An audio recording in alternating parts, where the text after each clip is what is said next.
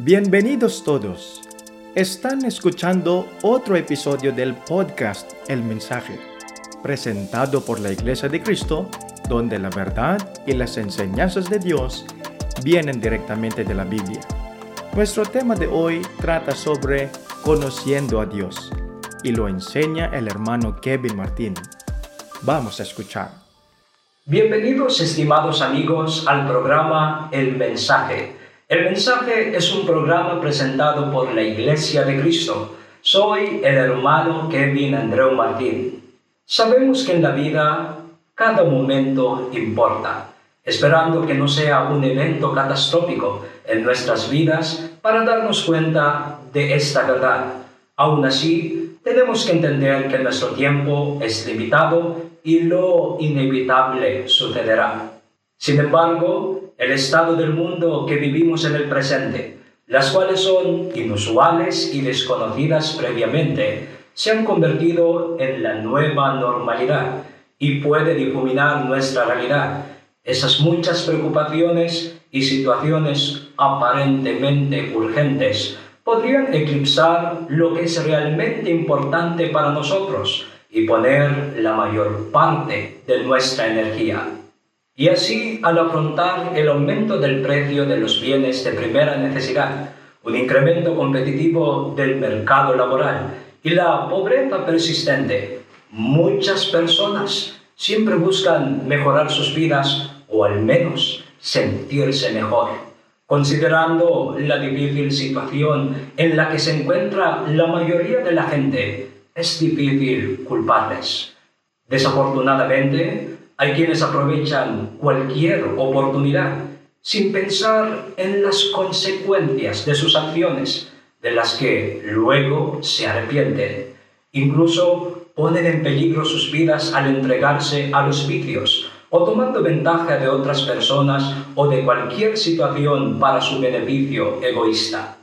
Y siempre podemos ver a la gente en situaciones precarias porque se preocupan solo con las cosas materiales, justifican acciones diciendo o gritando a veces: solo vives una vez. ¿Acaso deberíamos sorprendernos de que mucha gente en nuestro tiempo tenga esta mentalidad?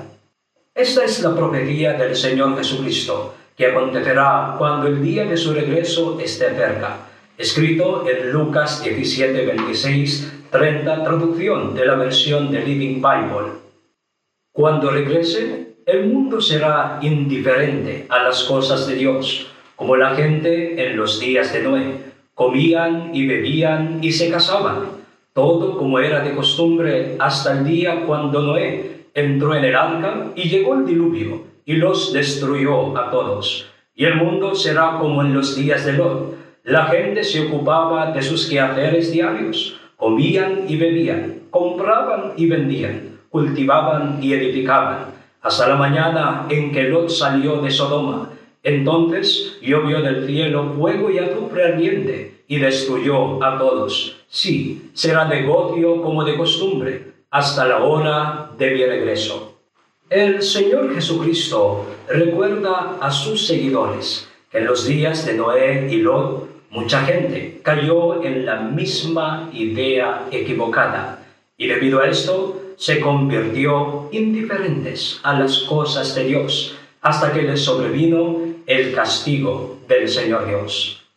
El problema es que la mayoría de la gente hoy en día está cayendo en la misma trampa, convirtiendo indiferentes a las cosas del Señor Dios. Pero debemos entender, el castigo del Señor Dios vino a la gente durante el tiempo de Noé y Lot. También vendrá en nuestro tiempo de la misma manera. Debemos estar preparados para esto y seguir con la corriente de la mentalidad de la mayoría de la gente en este mundo. Definitivamente no nos ayudará a prepararnos para lo que está por venir. Sin embargo, tenemos que destacar que no hay nada malo en ganarse la vida, estudiar o atender nuestras necesidades diarias a través de medios justos. Aún así, de los versículos de la Biblia que hemos leído, debemos entender que hay cosas aún más importantes que debemos priorizar en la vida. Cristo enseñó entonces a sus discípulos a dar mayor importancia a las cosas del Señor Dios, no a las cosas materiales o terrenales. Esto debe ser enfatizado aún más en nuestro tiempo, porque el regreso del Señor se acerca. ¿Por qué estamos seguros que el día cuando el Señor Jesucristo regrese ya está cerca? Aquí leeremos más profecías del Señor Jesucristo, tal y como está escrito en Mateo 24:3, 33, 6 hasta 7. Estando él sentado en el monte de los olivos, sus discípulos se acercaron a él aparte y le dijeron: «Dinos, ¿cuándo sucederán estas cosas? ¿Y qué señal habrá de tu venida y del fin del mundo? Así también ustedes, cuando vean todas estas cosas, sepan que está cerca, a las puertas. Oirán de guerras y de rumores de guerras. Miren que no los turben, porque es necesario que esto acontezca, pero todavía no es el fin, porque se levantará nación contra nación y reino contra reino. Habrá hambre y terremotos por todas partes». Estamos seguros que el día del Señor está cerca, porque todas las señales de su inminente regreso ya se han cumplido. En estos versículos que les hemos leído, el Señor Jesucristo mencionó algunas de las señales que cuando se ocurran, su regreso está cerca, incluso a las puertas. ¿Cuáles son estas señales y cuándo se cumplieron?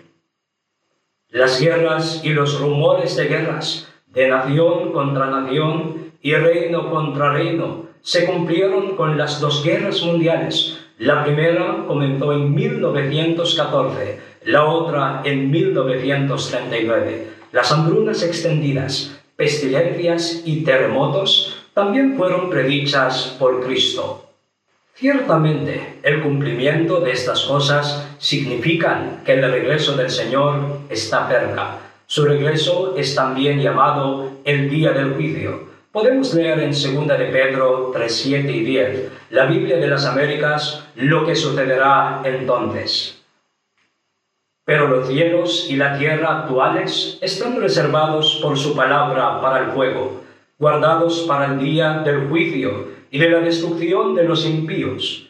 Pero el día del Señor vendrá como ladrón, en el cual los cielos pasarán con gran estruendo, y los elementos serán destruidos con fuego intenso, y la tierra y las obras que hay en ella serán quemadas. En el día del juicio, el Señor Dios destruirá con fuego los cielos y la tierra y todos los impíos. En ese día, todas las cosas materiales de este mundo que la gente cree importantes serán destruidas, junto con aquellos que fueron engañados a creer que viven apartados de Dios sin ninguna consecuencia. Si este es el final, ¿deberíamos seguir perdiendo nuestro tiempo en cosas insensatas? ¿O debemos prepararnos, incluso en nuestro hogar, sobre cómo podemos afrontar este día y hacer lo que podamos para escapar del castigo de Dios? ¿Cuál es la cosa más sabia que uno puede hacer? Los apóstoles nos enseñaron qué hacer, tal y como está escrito en Efesios 5:15 hasta 16. Por eso hay que tener mucho cuidado con la forma de vivir. No vivan como la gente necia, sino con sabiduría. Esto quiere decir que deben aprovechar toda oportunidad para hacer el bien, porque estamos en una época llena de maldad. Sería una tontería perder nuestro tiempo en cosas que no nos ayudarán en el día del juicio. Estos pueden ser días difíciles, pero los apóstoles nos exhortaron a ser sabios y aprovechar al máximo cada oportunidad que tengamos para hacer el bien.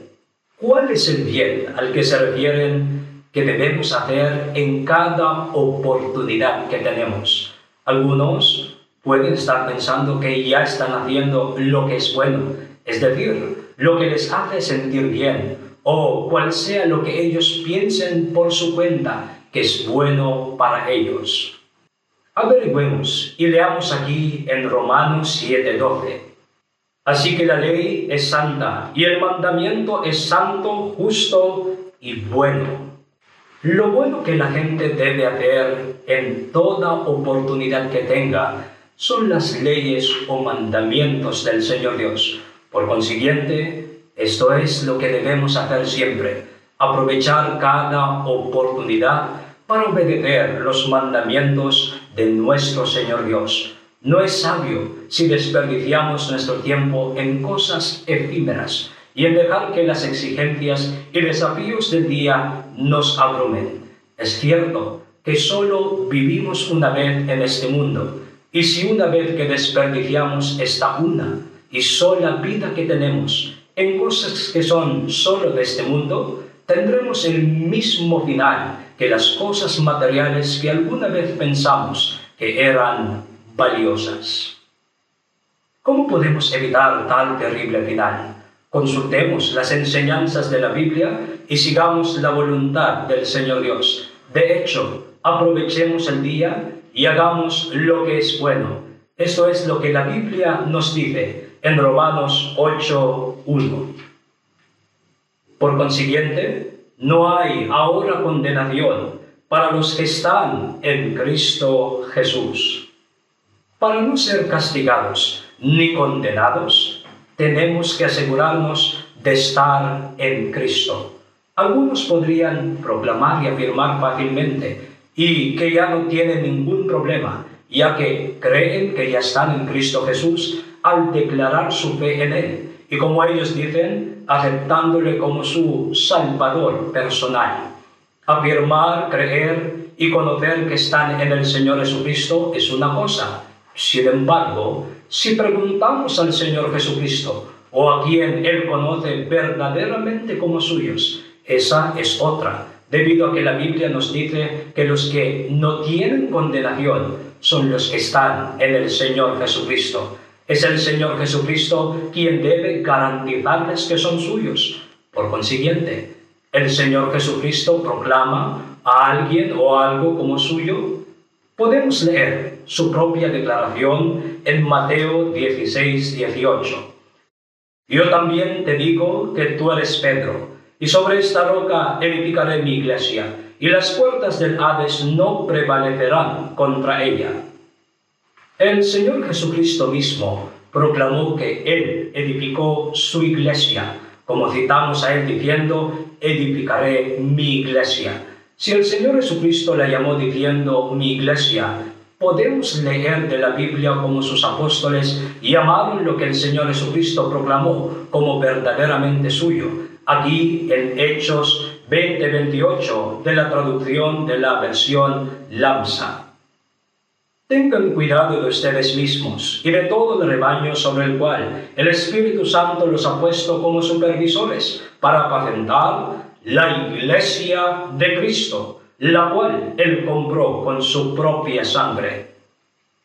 Podemos aprovechar el día, estimados amigos, y asegurar de que realmente nos beneficiaremos al comenzar el proceso de unirnos a la Iglesia de Cristo. Estar verdaderamente en Cristo es estar dentro de su Iglesia o la Iglesia de Cristo. Por eso, nunca nos cansamos de invitarles a unirse a la Iglesia de Cristo. Haciendo esto, es cumpliendo la voluntad de Dios que seguramente nos ayudará y preparará cuando llegue el día del juicio, tal y como hemos aprendido de la Biblia, cuando estamos en Cristo o cuando estamos en la Iglesia de Cristo. No hay más condenación para nosotros en el día del regreso del Señor Jesucristo. ¿Es unirse a la Iglesia de Cristo lo único que uno debe hacer para escaparse de la ira de Dios en el día del juicio?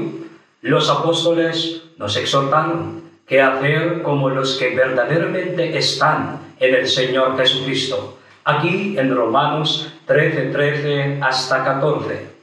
Debemos vivir en rectitud, como la gente que pertenece al día. No debemos tener fiestas desenfrenadas e inútiles, No debemos emborracharnos, no debemos cometer pecados sexuales o pecar de cualquier manera con nuestros cuerpos. No debemos causar discusiones y problemas o ser celosos, pero sean como el Señor Jesucristo, para que cuando la gente vea lo que hagan, vean a Cristo. No piensen sobre cómo satisfacer su ser pecaminoso y las cosas malas que quieran hacer.